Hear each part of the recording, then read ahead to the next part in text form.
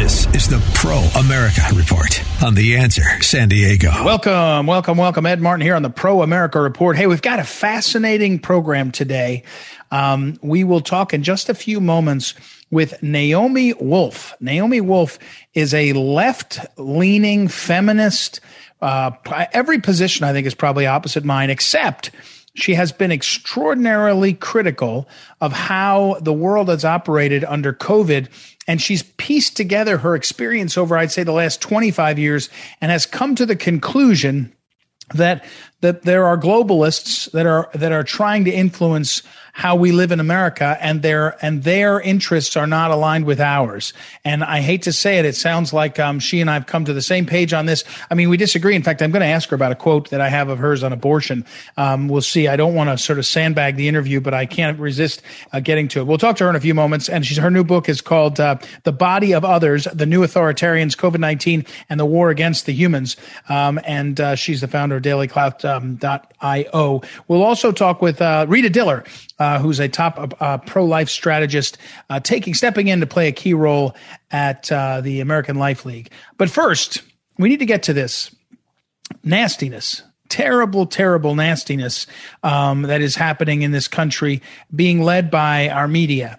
MSNBC, one of the reporters there, her name is, Alcindor, is her last name. I forget her first name now, but she's one of the hosts of MSNBC and on NBC all the time. And she has said, actually, I guess she's a reporter. I take it back. Yamiche Alcindor. She's not on MSNBC only. She's on NBC also.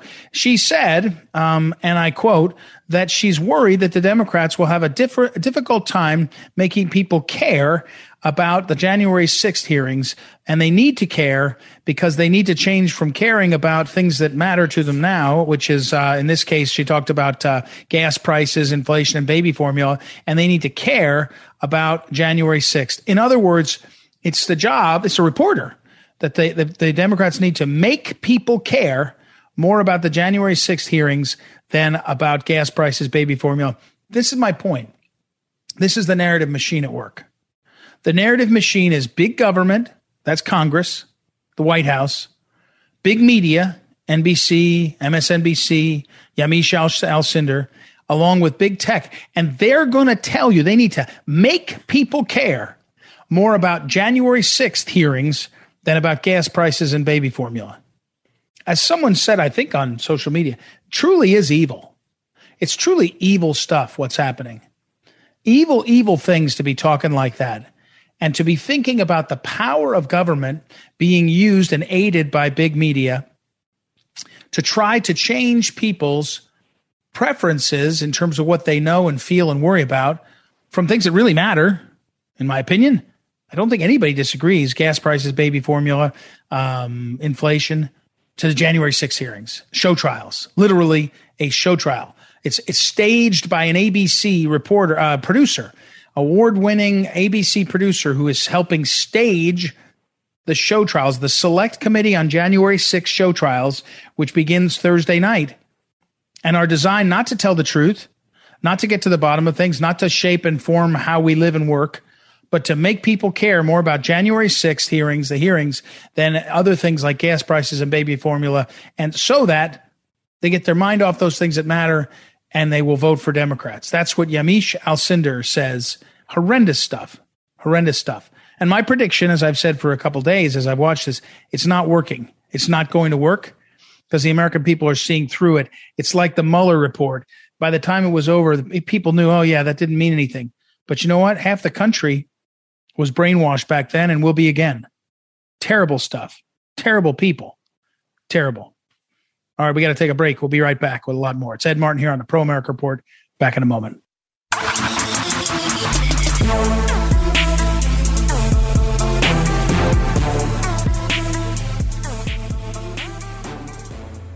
Welcome back. Welcome back. Ed Martin here on the Pro America Report. Our old friend Hans von Spakovsky, who is the manager of the Election Law Reform Initiative over at the Heritage Foundation, a senior legal fellow in the Ed Meese Center for Legal and Judicial Studies. Hans has been writing on the Constitution and constitutional law, but especially election law. And he has served in his career at the FEC and also is a prolific now, I think you can say, Hans, writer. His newest book was out last fall in Counter Books. It was called Our Broken Elections, How the Left Changed the Way You Vote. So welcome back, Hans. How are you?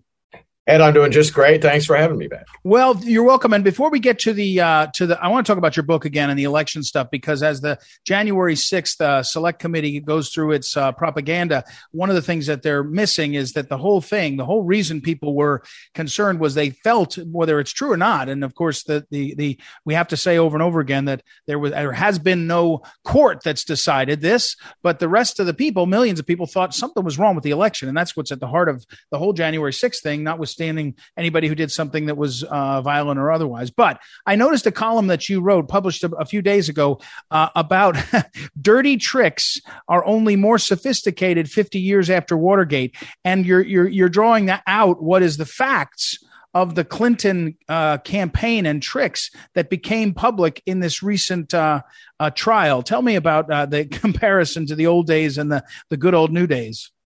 Sure. Well, June 17th is the 50th anniversary of when the frankly inept burglars were caught at the Watergate hotel. And remember what they were there for. They were there to tap the phones of the DNC and to try to steal documents that they thought might help them sabotage the campaign of George McGovern. This was all orchestrated by G. Gordon Liddy, who was the general counsel of the Nixon re-election campaign. We all know the results. They got caught. They never wiretapped anybody. They never got any documents. They all went to jail. Folks in the White House went to jail who tried to cover it up. So compare that to what happened in the 2016 campaign. There we had the Hillary Clinton presidential campaign, apparently with her full knowledge. They used their campaign lawyers, an opposition research firm, and their allies in the press to do what? To come up with a smear campaign against Donald Trump. They concocted this nutty hoax that he had colluded with the Russian government. And they not only were able to successfully do that, but by the creation of this phony dossier with all these nutty claims in it. But look, we've now learned, as you know, from the Durham investigation, that they scooped up, through the help of this internet tycoon, they scooped up the internet communication of Donald Trump when he was a candidate, and even after he was in the White House. They got a FBI investigation going that spied on him, a 2-year investigation by a special counsel, Bob Mueller, that hampered his entire presidency. They did all of that, got away with it, and so far, nobody has gone to jail for it. So they were basically successful in doing it. The folks working for Nixon were not. Yeah, it's we're talking again with Hans von Spakovsky, but and Hans, one of the things about this that I think is worth sort of acknowledging, and that by that what I mean by that is, there's always been dirty tricks. That's kind of your point. Yeah. There's always been October surprises when there's a November election. There's always been, people that have since Adam and Eve made a mess of it. We've had sort of people do things in campaigns, especially when there's so much power at stake, right? If you were the president in 1810, you didn't have nearly as much power as you do in 2010 or 2022. And so the reason to do dirty tricks has gone up because the power has gone up too. Now, that's my segue. Again, we're talking with Hans von Spakovsky, his book, Our Broken Elections, How the Left Changed the Way You Vote. I mean, the left after 2000 wrote book after book on how the history of election fraud existed in time, every election, and that we were supposed to do something about it. Help America Vote Act, as you know from your expertise, it threw a ton of money at things, but it didn't necessarily change the system. And suddenly in 2016, everybody says the Russians somehow stole the election. It wasn't a real election. Hillary got all the Democrats, 80% of them to agree with that. And now in 2020, it's suddenly, amazingly, everything's perfect. My point is, there's always been fraud. There's always been misappropriation. There's always been misconduct. The question has been how broad is it? How deep is it? And what do you do about it? No, that's true. And the one other thing that's changed is, look, in prior cases of these kind of dirty tricks, you didn't have government agencies like the Department of Justice, or in this case, but particularly the FBI, they weren't weaponized to be used for political targeting. But that's exactly what happened in the 2016 election, because, look, you had the FBI convinced through this fraud, through this hoax, that they could use the FISA law. That's the Foreign Intelligence Surveillance Act. I mean, that's the law that's supposed to be used to go after terrorists and foreign spies. And yet, what did they do? They used it to electronically eavesdrop, to spy on people working for the Trump campaign. All of that was engineered by the Clinton campaign, like I said, based on this phony hoax. And look, that kind of thing really had never happened before. Yeah, right. Again, go back to Nixon. He wasn't using the FBI to spy on the Democrats. Right. Exactly. I mean, that's the level. That's my point. If you went back in time and you said, hey, look at that, back in when Madison ran for Congress against Monroe, somebody was giving somebody whiskey to go to the polls. Right. Okay. That's right. At the top. We go all the way forward and we say, whoever controls the levers of power are not controlling hundreds of millions. They're controlling hundreds of billions, trillions of dollars. Right. And it's just a different category. It's like saying, if Willie Sutton were around, he would say, well, you don't go to the banks, you go to the Federal Reserve. I mean, that's where the real money is. So right. that's a different category. So Hans, but you've been at this for 20 years saying, hey, be careful on your elections. Look at what's happening. Look who's counting. One of your older books, I think, was about who's counting, talking about the bureaucrats that are counting things.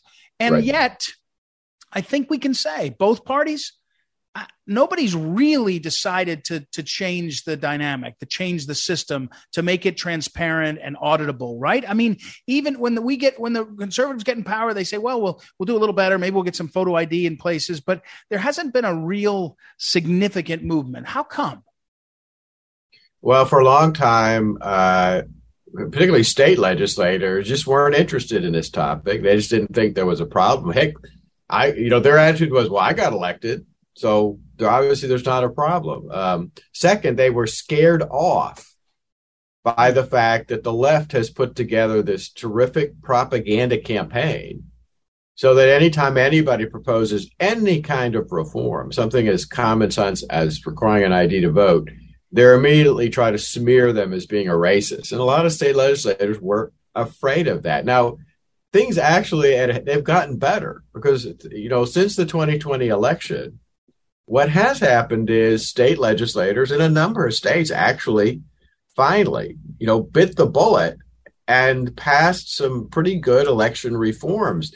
You know how you can tell it's good is because the left got so upset about it. I mean, remember, Joe Biden went down to Atlanta and gave this fiery speech saying that anyone who agreed with these kind of reforms, like requiring an ID to vote, was the same as Jefferson Davis, the former head of the Confederacy. So you can tell that actually state legislators have, in a number of states, stepped up and tried to improve things. Now, that's certainly not the case in places like California and New York, which have between them, probably the worst, most insecure election systems in the country. Again, we're talking with Hans von Spakovsky, who I would call one of the leading experts on how the elections work and what's happened, and also, I think, to his credit, one of the more thoughtful and credible voices for people, even when they don't agree with him. Hans, in France a month or two ago, they had a full election, right? They had and I concede, France's population is not nearly ours, right? I mean, it's not even close. I think it's 70 million people. So, but they did it in one day. They did it with very little mail-in ballot. I don't think they did any of that stuff. Again, is there any appetite, do you think, that's growing to say, hey, let's dramatically change our system because we see dramatic distrust, and therefore we're going to do one day of an election, we're going to do photo ID, we'll do some things that just change the way we think about it. Is that growing? Is there any chance that we're going to see that from both parties? I don't think we're going to see it from both parties. I do think there are folks on one side, Republicans, who are finally realizing that, for example, allowing no-fault absentee balloting. In other words, anybody, anytime wants to vote by mail, allowing them to do that is not a good idea because of all of the security problems it starts up. And I think also people are starting to be concerned a little bit about early voting, which, as you know, is a relatively new phenomena. But people are starting to say, if you're voting 45 days before Election Day, you're not making your decision based on all of the final information that may be available before Election Day, and maybe that's not such a good idea either. Yeah. Hans von Spakovsky, by the way, again, a book, I'll say it again, Our Broken Elections, How the Left Changed the Way You Vote, and you can get it anywhere you buy books online. Hans, one last question on this. Do you think that can we expect, or should we want, a quote unquote federal solution? I mean, I know the left talks about it, and we get nervous when we say a federal solution. We say to ourselves, but when you read that piece from Molly Ball from was it Time Magazine or Newsweek, where the left basically says we fortified the election by using the courts and the law against the conservatives, against Republicans, and they say they did everything legally. They never got over the line. We haven't proved it in a court of law, blah blah blah. But is there have you come to the point where you say, well, look, I was at the FEC, I've seen how these things work. There are some things we have to do as a nation because we'll never get California and New York and others, because it's not just the elections, right? It's also they're cheating on the census. I mean, and so therefore the representation of our country is skewed. Are you for federal solutions to some of this stuff?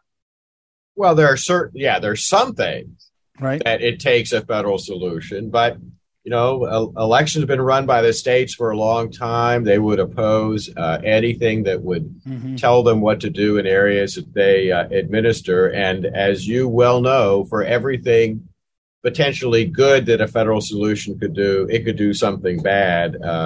Anybody who doubts that, just take a look at the big federal bill that the left tried to push through, H.R. 1, and you'll see just how bad things could have been nationwide. Yeah. I know it's true. Okay, we got to run. Hans von Spakovsky, I will put up on social media his book, a link to his book, as well as his work over at the Heritage Foundation. Thanks, Hans, as always. Appreciate you. Sure thing. Anytime. All right, we'll take a break, everybody, and we'll be right back. It's Ed Martin here on the Pro America Report. Back in a moment.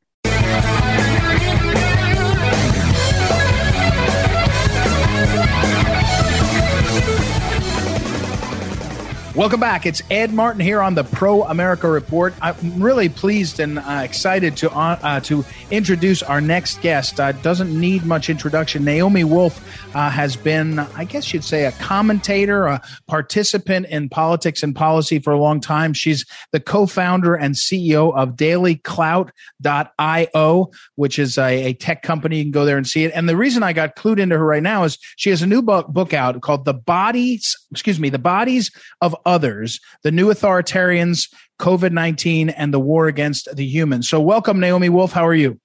Good. Thanks so much for having me. I'm good. How are you doing? I'm doing fine. When I read about this book and I knew it was coming out, you over the last couple of years, you've achieved a certain fame, maybe notoriety. You've had some fame for a while, but notoriety, whatever it would be, about having stood up and said, hey, wait a second, we're being misled and you were not getting all the truth and you've been knocked off of social media periodically. But I want to ask you in the broader context, when I look at your career, you've often challenged it's not exactly right, but your own side's thinking when it didn't make sense, or you've often, before they called everybody who didn't agree with conventional wisdom conspiracy theorists, you were willing to say, hey, this doesn't quite look right. And what I want to ask you is, at this moment in our history, America, and I know this is part of your book, but we're so stuck with really dishonest news and really distorting media, and the government is using them both. And a lot of the country is really pretty simply brainwashed. Aren't we to a breaking point? Isn't that the point? Yeah, that's one point. Yes, I think both sides are being propagandized, honestly. Right. And I think it's bigger than left versus right. For sure, I come from the left. I've been an advisor to a Democratic presidential campaign and to a Democratic vice president. I think of myself as a classical liberal, but it is definitely true that since I began doing standard investigative reporting and standing up for the Constitution in the last 2 years, raising questions about these lockdowns and this kind of coercive health policy and these forced vaccine mandates and so on, my former friends and colleagues and news outlets have sort of ejected me, and that's depressing. And it certainly, indicates that there is a lot of propaganda and brainwashing going on in the legacy media, in the New York Times and CNN and MSNBC and so on. And in the bodies of others, I track how money is flowing to those news outlets for COVID education and also from the CARES Act. So they're basically being bribed to smear and deplatform critics of this monolithic messaging about pandemic policy and vaccines. But having said that, I do, when I say it's bigger than left versus right, it's not, I don't respectfully believe that just switching parties in power is going to solve what my concern is. And the Bodies of Others says that there's a global attack on all of humanity by a few bad actors, and that transcend left and right.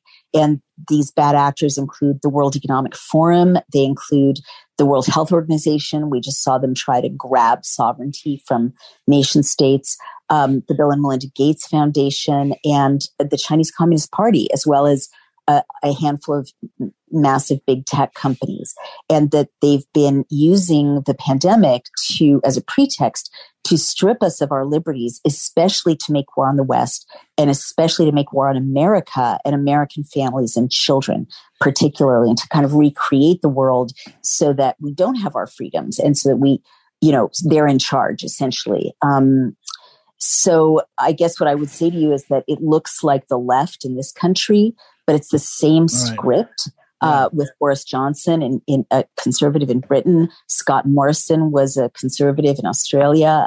He was using the same script. It happens to be a liberal. Justin Trudeau, who's a tyrant in Canada. Macron is a tyrant in France. So these are transnational bad actors. You know who you sound like? We're talking about Naomi Wolf, and her book again is The Bodies of Others. And I should make sure to highlight for people, All Seasons Press. It's just out a few weeks, and you can find it anywhere books are sold. You sound a little bit like the late Phyllis Schlafly, for whom I worked. Early when she wrote A Choice Not an Echo in 1964, one of the big focuses was that both parties were delivering, and she was writing about the Republican Party, the same kinds of echoes. We got this echo over and over again. And so did you ever debate her, Phyllis Schlafly? And did you meet her? I don't know the answer. I don't believe that I ever did. I believe that sadly, we talked about each other, but we never actually, I don't think we ever actually connected directly, but I'm sorry about that, because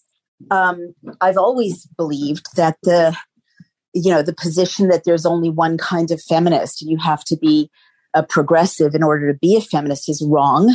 I think she was a feminist, and no, seriously. Yeah, and I think she, I think the whole movement would have been better, would have developed better policies and better conversations by conservative feminists and progressive feminists being in dialogue with each other. And I probably agreed with a lot of what she had to say. Well, certainly on the, I mean, the erosion of sovereignty and what it could mean was something that really interesting moments of crossover in the Clinton era. They were trying to harmonize the American patent system with Europe. And she said, wait a second, why is that? It's an example of all these different moments in her long career where she was seeing sort of intrusions on, and ending up with a sort of globalist regime. Again, Naomi Wolf's our guest. By the way, one thing I would say about you and her, because I was looking at your career, she was a writer first and foremost. She did lots of other things. In fact, she was famous for saying she had it all, just not all at once, meaning a husband, wife, and kids and all that. Right. But she was a writer. And to the end of her life, she was still writing her columns. And I know you are someone who has your whole career been a writer and prolific at it. And again, we're talking about this new book, The Bodies of Others. So by Naomi Wolf. But now, do you think these entities that are causing that are evil actors on the world stage? I know they succeeded in gaining power and influence through COVID, but is there a path to roll it back, or is it all they take? We talk about it. They wait for the next crisis, because the next crisis is coming as either a global recession or a global depression. And again, you'll see this sort of onslaught, the march forward, in my opinion. That's my worry. Or do you see a way that this rolls back? Well, it's really up to us. I mean, we're at, I wrote a book called The End of America in 2008 in the Bush era, when I pointed out that all tyrants, whether they're on the left or the right, take the same 10 steps. It's like a script. And the last step is the one from which there really is no going back without, and I'm a peaceful person, so I hope no one misconstrues this, but step 10, you only get your democracy back after a civil war, basically, right, or an armed, a rebellion. And that's martial law, that's emergency law. So that's where we're at. Most people don't, and I don't want to get arrested. I'm not calling for civil war. I'm not calling for armed insurrection. I'm just saying historically, we've lost our republic. People are not aware of this. It's the sneakiest coup that ever was. But President Biden, for whom I'm embarrassed to say I voted, extended emergency powers in April for the 8th time, but this time in an open-ended way, no terminus state. And here in New York State, Governor Hochul extends emergency powers every 30 days. And she just issued an executive decree creating an alliance with literally just this minute, this was sent to me, an alliance with the Department of Homeland Security, so federal, right? So losing states' rights there, to keep track of what people are saying on social media and to investigate domestic terrorists. And it's a whole package of, no one gets to buy body armor, all bullets are, identified, a whole kind of disarming of the population and identifying them as insurrectionists if they disagree with anything, that she says is wrongthink. And she's trying to create also a quarantine camps as they have tried to do in Washington State as well, like those in Australia, where and this was a Board of Health regulation. I'm not making this up. She really existed, and we narrowly defeated a similar one in Washington State, where the Board of Health can detain you, indefinitely if you've been exposed to a bloodborne pathogen and you can't get out, without a court order. So, more than 28 states are still under emergency powers. So I guess what I'm trying to say is there hope? It really depends on us. We've got to wake up. A war is being waged against us. And the book explains exactly who and how. We have to face the fact that we're at war, that it's being waged against us. And we have to peacefully mobilize accordingly and engage in 1 million acts of peaceful resistance and non-compliance, in addition to other kinds of organizing, like passing legislation at the state level. As we've got model bills on Daily Clout to help you pass legislation to end emergency law, no vaccine mandates, no mask mandates, freedom of assembly, and so on. But we have to organize and we have to not comply. Naomi just mentioned dailyclout.io. You can go there. It's on that website, lots of information. And the book, again, is The Bodies of Others by Naomi Wolf. You're a communicator. I mean, you're a writer, you're a communicator. You've been a sort of public, I don't know if the word is the right word, intellectual, but you've been a public persuader of people. You've said, let me make arguments. Let me talk to people about what I see based on my education and insight. At this moment, it feels to me like Meta, which is Facebook, is the most powerful thing that's ever existed. Maybe I think it's folded up with the intelligence community myself, but in terms of using not just technology but neuroscience to change the brains of lots of people and make them ill-informed is a nice way to say brainwashed. Again, how do we address that problem that's sort of beyond most people's understanding?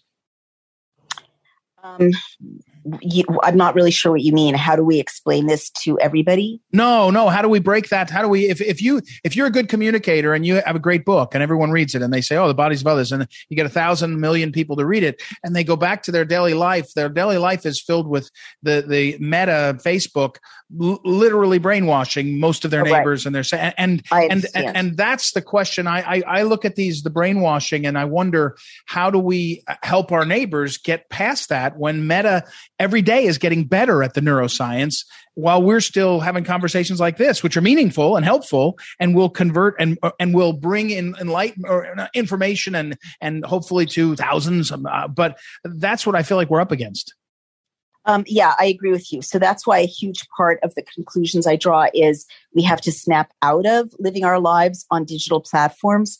That's how they manage to trick us and divide us and gaslight us. And so I encourage people to, reclaim the IRL world, which they're trying to dehabituate ourselves from, meaning, go to church, right? Go to synagogue, go to mosque, go to the town hall, have a potluck, have a party. The whole COVID narrative, which I explain in The Bodies of Others, is full of bad data and hyped numbers. I'm not saying it wasn't real to some extent, but it's literally unverifiable in terms of the details of the science, the PCR tests, and the COVID dashboards, and so on. Readers will understand what I mean. But that was all designed to drive us onto our keyboards, partly so big tech could harvest data and eyeballs and advertising from all the things we were doing on dashboards that we couldn't do any longer in person, partly to fracture American society, American community. But the narrative was other people will kill you. Other people's bodies will kill you. Closeness to other human beings will kill you. And overwhelmingly, it's really not true. And, there's mitigation and we have to assemble again. So that is really crucial. Lectures used to be a very powerful way for hundreds of people to hear a message all at once and communicate with each other. Town halls in person, not on Zoom, used to be a powerful way for neighbors to inform each other and caucus each other and lobby each other and come up with new ideas and new solutions. Church and synagogue. My people survived for thousands of years of persecution because we assembled together in synagogues, and we gave each other strength. And the same is true of, church, of every religion, right? And that's why communists and, I think kind of right now, demonic big tech companies are trying to dissolve human community. So we don't have that strength and creativity and that resilience. The world looks completely different. The pandemic looks totally different. If you're meeting with other human beings and saying, how are you? You're fine. I'm glad you're fine. How's your town? Most everyone's fine.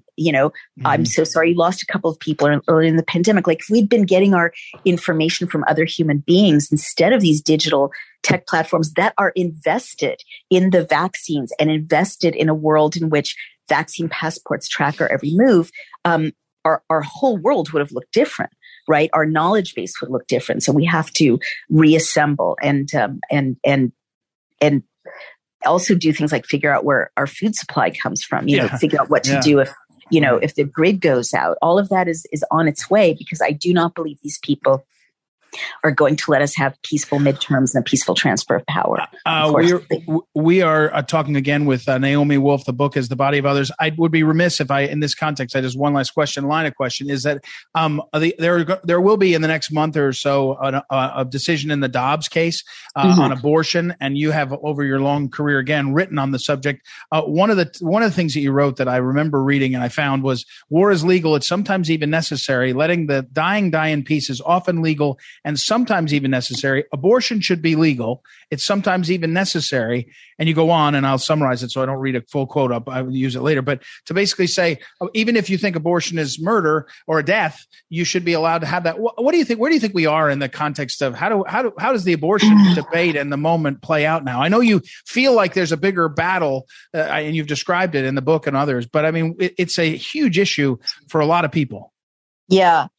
I mean, it is. I was trying to explain to a friend of mine who's a Republican strategist that so many progressives would vote Republican if there was just some way to have a platform that was a little bit inclusive on climate change and on abortion. And, I'm not saying that people need to abandon their views or abandon their religion, for themselves. But if there's a way to say a version of good people can disagree, or, I really think it's wrong, but, I'll try to persuade you instead of, legislating against you. There's so many ways for good people to talk about these issues respectfully, without abandoning their passionately held convictions. And I hope I can persuade, leaders like you to be open to having that conversation. Yeah, well, I think for those of us, and Phyllis Schlafly did this, is it's a matter of also growing the number of people that are listening to each other on the arguments, and one thing that I think Phyllis at the end of her life, and again, our guest is Naomi Wolf, she talked a lot about how her influence on the platform, a pro-life plank in the Republican platform, because the other party did not have it. And so at least there was the contrast and there was a discussion, but I have to leave it there. Unfortunately, we've run out of time. Very interesting. Naomi Wolf, again, her book is The Body of Others, The New Authoritarians, COVID-19 and the War Against the Humans. And it is published by All Seasons Press. Thanks for the time, Naomi. Thank you so much. You're welcome. We'll take a break, everybody, and we'll be right back. It's Ed Martin here on the Pro America Report. Back in a moment. This is the Phyllis Schlafly Report, a daily commentary continuing the conservative pro-family legacy of Phyllis Schlafly. And now, from the archives of Phyllis Schlafly Eagles, here is Phyllis Schlafly. Liberals are imposing censorship on college campuses today, constantly inventing new phrases to justify their actions. A safe space is an area on campus where conservatives are not allowed to speak freely, and a trigger warning is an alert that something politically incorrect is about to follow. The Department of Education is partly responsible for the vanishing amount of free speech on campus. Under the George W. Bush administration, a federal standard protected free speech by proclaiming that the mere expression of views, words, symbols, or thoughts that some person might find offensive could not alone constitute harassment. But in 2013, Obama changed that standard to expand the concept of sexual harassment to include words that are merely unwelcome. Liberal colleges then widened this further to prohibit anything that might be offensive in any of the vast categories of gender, race, veteran status, and religion. The test of what constitutes harassment is no longer objective, but is subjective based on how the listener views the words. If a professor or even another student says something that is unwelcome, then it could constitute harassment under the Obama rule. The result has been a paralysis in discussion and debate at many colleges. Far from being a dynamic environment encouraging independent thinking, colleges have become mental straitjackets that suffocate the minds of students. While college costs have skyrocketed, the value of college has declined. Free speech has become an endangered species at most colleges, and conservative commencement speakers are almost unheard of. Liberal Hollywood actors and Democratic politicians are usual speakers on commencement day.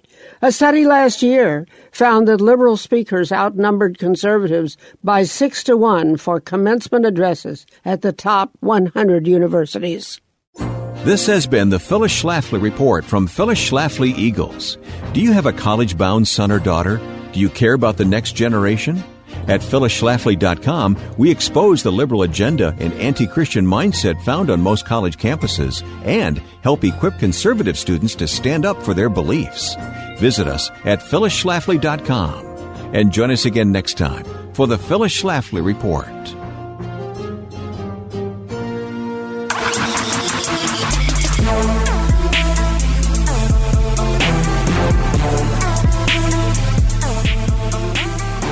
Welcome back. Welcome back. Ed Martin here on the Pro America Report. Hey, just got a couple minutes to wrap things up. Let me say this. We're having some interesting times, aren't we? I get a lot of emails from listeners and others. They send me the information they're seeing. And I received an email. Let me take it back. It was a text. And the text came in from someone in Colorado. And she reported that the Daily Sentinel, a newspaper in Grand Junction, Colorado, carried the following story. The headline is, Ballot Machine Cyber Advisory Doesn't Impact Colorado, Election Officials Said. Went on to describe in some detail the national advisory that I mentioned to you from the United States Cyber and Infrastructure Security Agency, CISA it's called. And basically what this advisory said is that there is one of the leading vendors in at least 16 states has software vulnerabilities that leave them susceptible for hacking. Now, the key thing here is that the Mesa County, the county that's reporting on this in Colorado, said we use a different kind of machine.